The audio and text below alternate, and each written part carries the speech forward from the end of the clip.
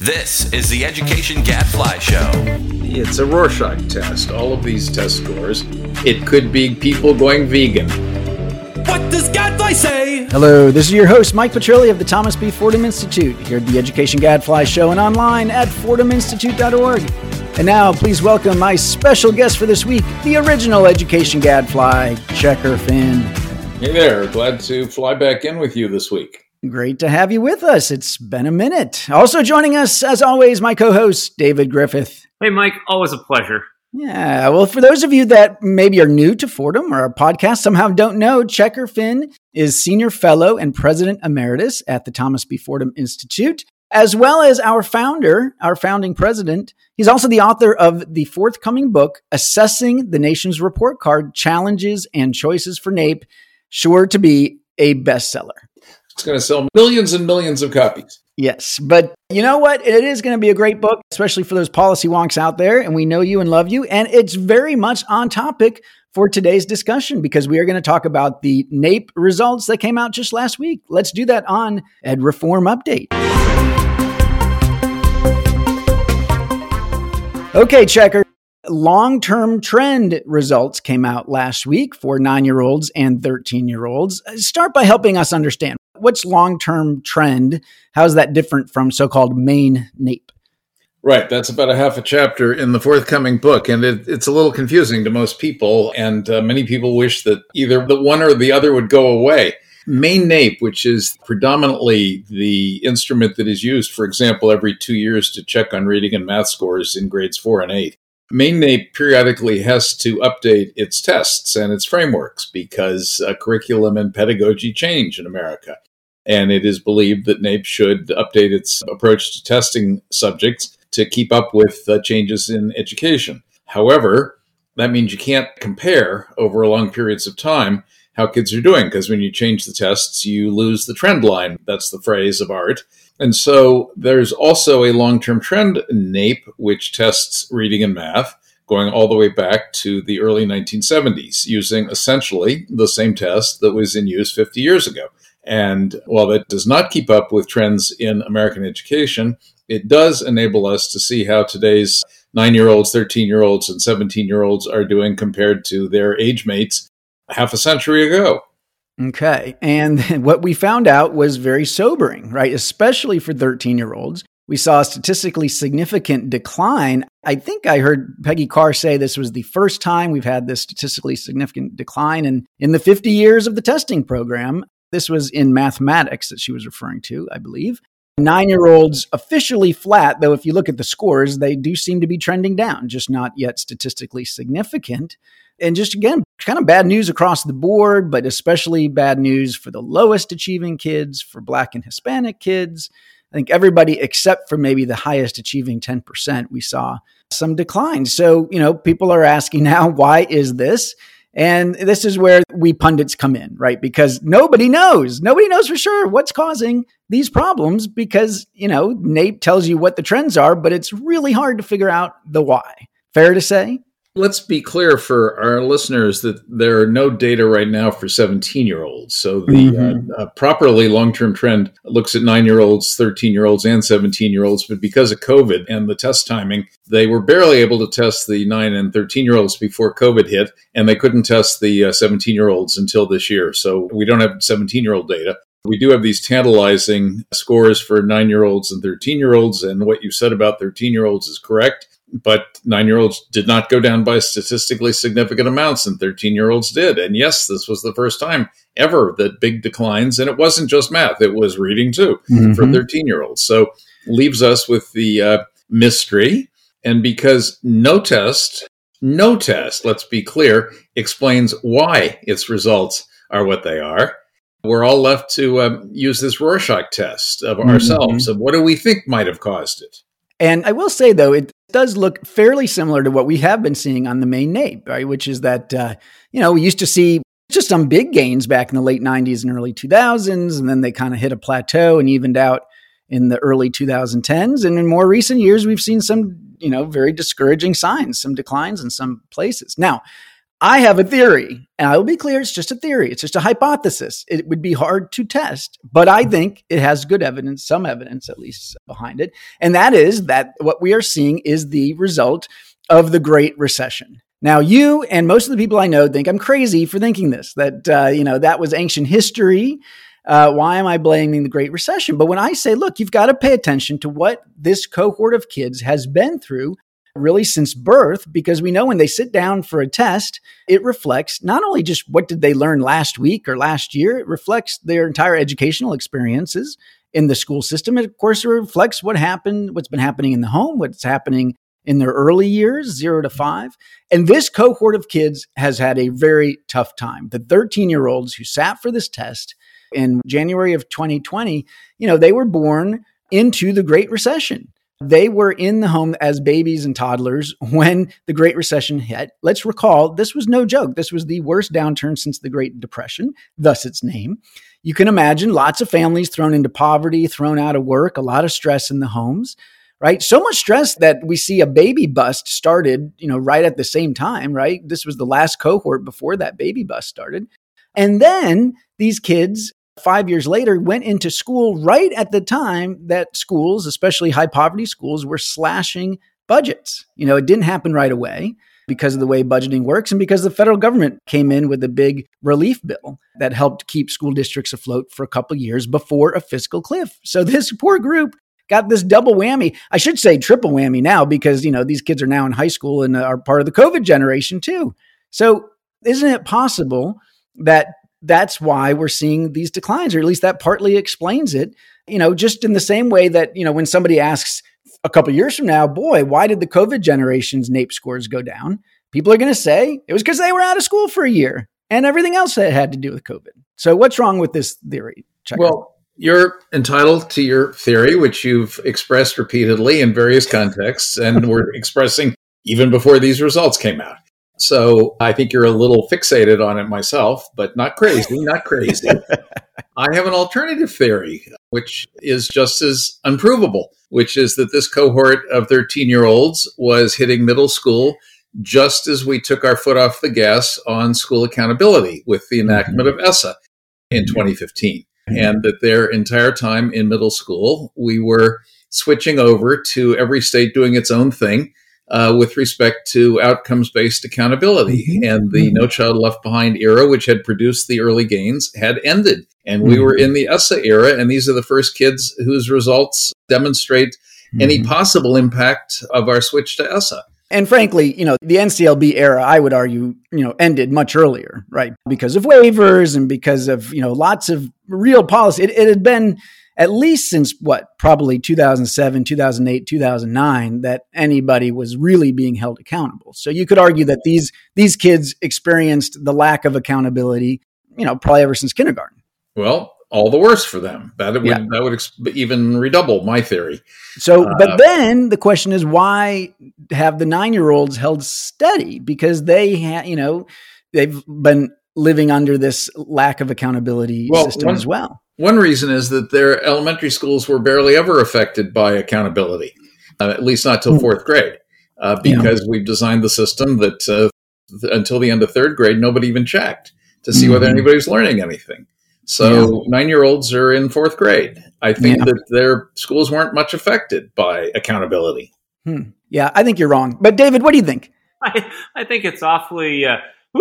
It's warm in here. Do I have to take a side in this fight? I think I'm going to be almost affectionately neutral in this one. Or you can float your own idea, David. So for example, opponents of the Common Core, you'll be surprised to hear, are blaming Common Core for these results. Yeah. Is it Halloween yet? Because Miss Napery is on the prowl. Yeah, I would say I am not inclined to blame the Common Core. I'll go that far. I am skeptical that it had... I'm not even sure when it started, right? You could say that about some of these other things. I think I lean in your direction, Mike, to be honest. It's hard for me to imagine. Let me just say this in a friendly way. It could be both, right? That's the wonderful thing about living in a complex world is it could be partly because we took our foot off the gas on accountability, and the Great Recession could also have had an impact. Yeah, I mean, look, my bias is towards that second hypothesis. I find it hard to believe that the Great Recession didn't have an impact. But I mean, there's things about the data that are hard for me to explain too, right? I mean, if you think the recession was still ongoing by, say, 2012, then it seems like 9-year-olds should have seen some sort of hit, right? Mm-hmm. So, and it does look like they did, maybe not statistically significant yet. No, I right. I mean, you do have to think about all the timing of these things. But look, some people would say, well, who cares, right? We're just talking about history at this point. Well, it matters, I think, as we now start to think about the impacts on the COVID generation, right? I mean, think about kids who last year were in kindergarten. Okay, now they're in first grade. Let's say low-income kids in particular. They spent most of last year learning remotely in kindergarten. They basically weren't in school, right? They probably lost most of a year. That's going to harm them if we go back to normal, right? It's going to harm them for their entire academic careers, probably. That means that NAEP scores 3 years from now, when they're fourth graders, are going to be depressed. 8 years from now, 7 years when they're eighth graders, 11 years from now when they're 12th graders. I mean, it's going to be something like the 2030s before we see the impact of COVID potentially wash through our entire system. And then we'll see it in terms of college going and college completion and on and on and on. I mean, that's the kind of scar that something like this can leave us with. And it's why we need to be thinking about doing everything we can to not go back to business as usual, right? To help kids, especially when they're young and when they tend to learn the most, make as much progress as possible to change the trajectory. But it's not going to be like 5 years from now, we're going to be wondering what happened to these kids. We're going to know what happened to these kids, and it's going to be COVID. But we've got to try to change those outcomes. Well, I certainly agree with that, and hope that we're able to steel ourselves to do it, not just go back to business as usual. Incidentally, I believe NAEP has scheduled a special administration of 9-year-old long-term trend for this coming spring, so that we will have some additional data earlier than we might otherwise have on the COVID impact on kids in that age group. Mm-hmm. Yep. No, that's right. And that will probably give us some very sobering news. Though, I feel like it'll be a fresh look, because a lot of the data we've seen so far, including from a sophisticated study in Ohio, is really looking at learning rates, student level growth, right? Saying that, well, we know that last year kids learned a lot less than they normally would. But now we're going to say, well, so what does that actually mean for these one-time snapshot achievement rates as we go on, right? Yeah. Mike, and here's the thing though, right? I mean, as I'm thinking ahead to this, I'm trying to imagine this conversation 5 years from now, right? Yep. And it's, as I'm sure it'll be completely different from what I think it will be, because that's the one thing that's always certain. But I mean, yeah, we're definitely going to see the scars of current problems. But I mean, we've also had a bizarre, just truly bizarre economic downturn, right? Mm-hmm. That I think economists would call just pretty much unprecedented. You all probably saw that crazy spike in unemployment, right? That was just utterly off the charts, and enough to terrify any policymaker. I mean, we're still going to be having conversations about, whether it was the kids were out of school or whether their parents were out of jobs, or there was a spike in crime. I mean, I think we're still going to be struggling to disaggregate COVID 5 years from now, too. I mean, even if we accept Mike's hypothesis of the recession, right, there's still this question of, was it the direct, results of the recession, or was it the spending hits? And that I'm not, I'm very skeptical that we can disentangle. Right. Well, and in this case, look, I mean, we did not see child poverty drop because of all the federal aid that came in, right? Both during the initial downturn and after. We've got this expanded child tax credit that's, cutting poverty, and that the Democrats might extend. So, and then you've got this huge amount of federal funding going into the schools. So they're not experiencing any kind of downturn, and much the opposite. There will be eventually a fiscal cliff, though. And so then we'll see what happens on that side of it, right? So you're right. It's all these different factors together. And I think that's the main point I want to make, is that it's complicated. And it's always tempting to put ourselves at the middle of the story, and checker. Look, I used to want to believe that when we saw those big gains in the late 90s and early 2000s, that it was what we were doing. It was accountability. Policymakers were turning those knobs on accountability, and we were seeing the test scores go way up. In fact, I think that's what Al Gore claimed in 2000 when some NAEP scores came out as he was in the middle of a presidential election. But I think as I've gone back to that era and looked at it, I think it has at least as much to do with the fact that child poverty dropped dramatically in the 1990s. We had a booming economy, welfare reform, all this other stuff. So it's complicated. It's probably multiple factors, and that we need to expect that to be the case going forward as well. I just want to repeat that it's a Rorschach test, all of these test scores. It could be climate change. It could be the invention of the Tesla. It could be people going vegan. You just named several things that I don't think it could be. I'm going to go out on a limb. All right, we will leave it there. Thanks so much, guys. Really great conversation. Checker, always a pleasure having you join us. Now it's time for everyone's favorite, Amber's Research Minute.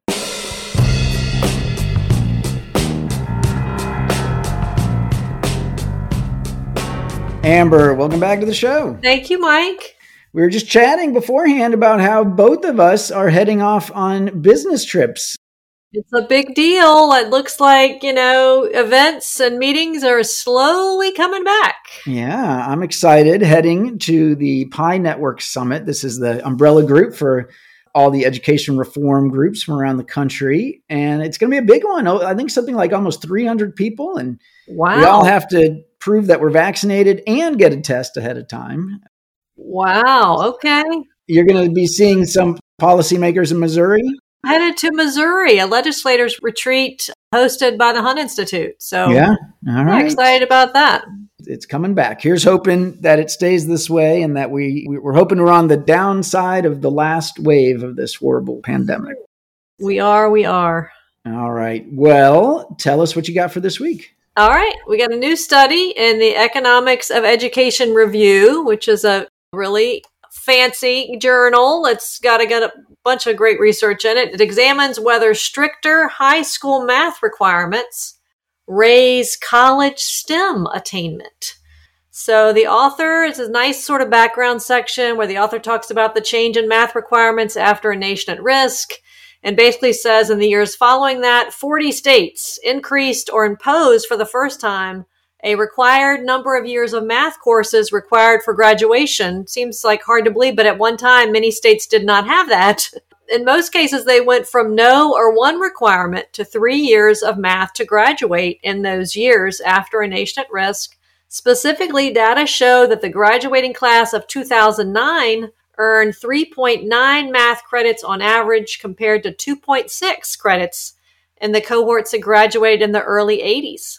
So, with all that in mind, the study looks at high school math curriculum requirements for cohorts of students who graduated from 1980 to 2008 who had at least a bachelor's degree. They collect data on high school math requirements from IES and the Education Commission of the states, and they glean degree and college major data from the American Community Survey years 2009 to 2015. They use a difference in difference strategy where they leverage cross-state variation in the timing of these math reforms. Basically assumes that absent these reforms, the trends in STEM degree completion rates would largely be the same across states.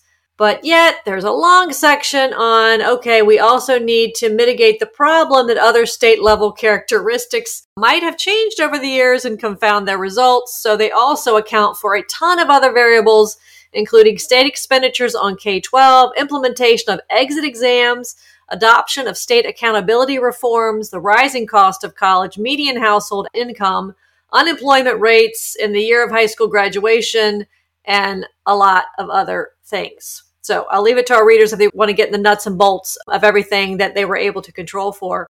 The results suggest that the implementation of stricter high school math curriculum requirements significantly increased the proportion of college students earning a bachelor's degree in STEM fields. The share of STEM graduates increased by about 0.65 percentage points after states raised their high school math curriculum requirements.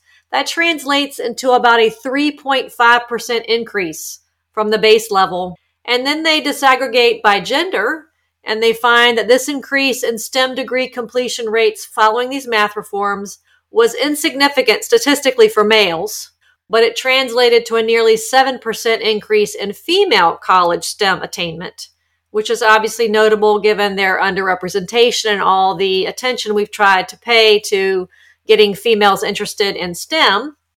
They posit that perhaps the reforms helped to alter gender stereotypes, or maybe the reform had less ability to affect males with prior strong math performance who might already have met the requirements, or they were going to pursue a STEM degree anyway, but it's hard to tell exactly what happened with the males.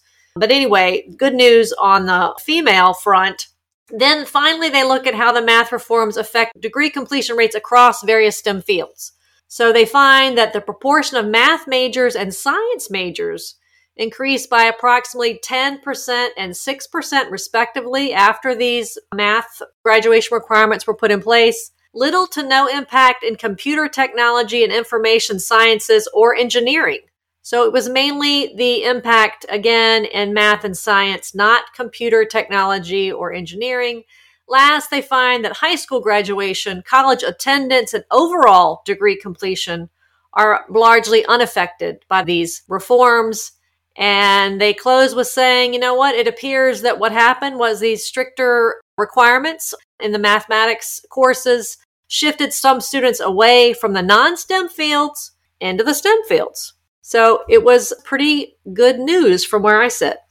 Okay. Well, I like that this podcast has had a nice thematic connection to it, because earlier we also talked about history. In a way, we were talking about more recent history, what explains the decline in NAEP scores recently. And I was making my case that it was the Great Recession. Yeah. But so this, we go back even further in history to look at the nation at risk era. It's really interesting. And yes, it is good news that we saw that this helped get more young women into math and science fields. So that's good. I guess the question would be, was it worth it? I mean, those gains were pretty modest, I'd say. And it took having millions of kids take courses that they otherwise wouldn't have taken, right? I mean, I don't know if that necessarily cost more money, but it might have, caused a lot of kids to be annoyed and to maybe suffer through courses they didn't really want to take. There are all a host of other important outcomes other than getting into STEM, taking higher math classes, though. I mean, that would be my response to you. Yeah. And, why wasn't it more? I mean, don't we know from that era that, that some of this was about playing games, that people would relabel their courses. That's right. They'd spread things out. They say, okay, you're going to have to make us give every kid 3 years of math. We'll just take the 2 years and we'll spread it out. Right. Or exactly, take 3 years to get through Algebra 1, Mm-hmm. So, yeah. I mean, I guess where I'm getting to is just, look, we know in America, like most kids will go to college, half of those kids will drop out. Right. And are we really serving those kids best by pushing them on college, especially the sort of traditional college track? Mm-hmm. And that was the focus of that era. It was that assumption. We're going to make everybody take more of a college prep kind of track. And I feel like the pendulum has swung back again a little bit, saying maybe those kids, we could have spent their time, if they were doing instead, say, high quality career tech when they were in junior and senior year, instead of sitting through another regular math class that they maybe weren't benefiting from. Gosh, this was Algebra 1, Algebra 2, and geometry. I don't know. This is not like it's super high level math. We were starting when states weren't even requiring no math to graduate. I mean, that's where we were coming out of with a nation at risk. All right. All right. That's true. I hear you. I mean, I had the stat in here somewhere. It was something like 40 states, actually started requiring something. Well, and I like some of the reforms that came later where they had, say, I think maybe in Indiana or other places where they'd have an honors diploma, let's say, if you took a certain course sequence and did well on them. Of course, now there's been a big focus on AP classes or dual enrollment classes. So that has continued. I just want to make sure that we have an honest conversation that says, not everybody needs to go to a traditional 4-year college. Not everybody's going to go. Not everybody's going to succeed there. They're just not, right? And so, there's some group of kids who definitely are, and we want to make sure they're well prepared, and we want that group to be as inclusive as possible. There's another group of kids who are relatively high achieving or, not terribly low achieving, who might be interested more in career and technical kinds of things, a more applied focus. Maybe they want to go for 2 years in college to get some more technical. We should get them started on that. And then we should be honest about what do we do with these kids who come into 9th grade, barely able to read and do math, and, what is the right way for them to spend their time? Right. And I think that is that group of kids that no one's willing to have an honest conversation. Right. And there have been a lot of organizations doing this, but really trying to figure out what you need for various occupations, not even just a field of occupations, but what do you need, to be president of a think tank, Mike? I mean, what do you need to be a research director? I mean, so I think that just the more that we can pinpoint the exact skills and strategies that we need for different occupations or groups of occupations is really helpful. We have work where we've surveyed people in all these fields and asked them, what do you do on a daily basis? What kind of math do you need to know? And that's hugely helpful information. I think it inspires that realism that you're talking about. Yep. All right. Well, hey, well said. And again, I don't want to diminish. This was important work back in the days, way back. Yes. And I'm glad that we made some progress on some important outcomes. Yes. All right. Well, that is all the time we've got for this week. So until next week, I'm Amber Northern. And I'm Mike Petrilli of the Thomas B. Fordham Institute, signing off. The Education Gadfly Show is a production of the Thomas B. Fordham Institute, located in Washington, D.C. For more information, visit us online at fordhaminstitute.org.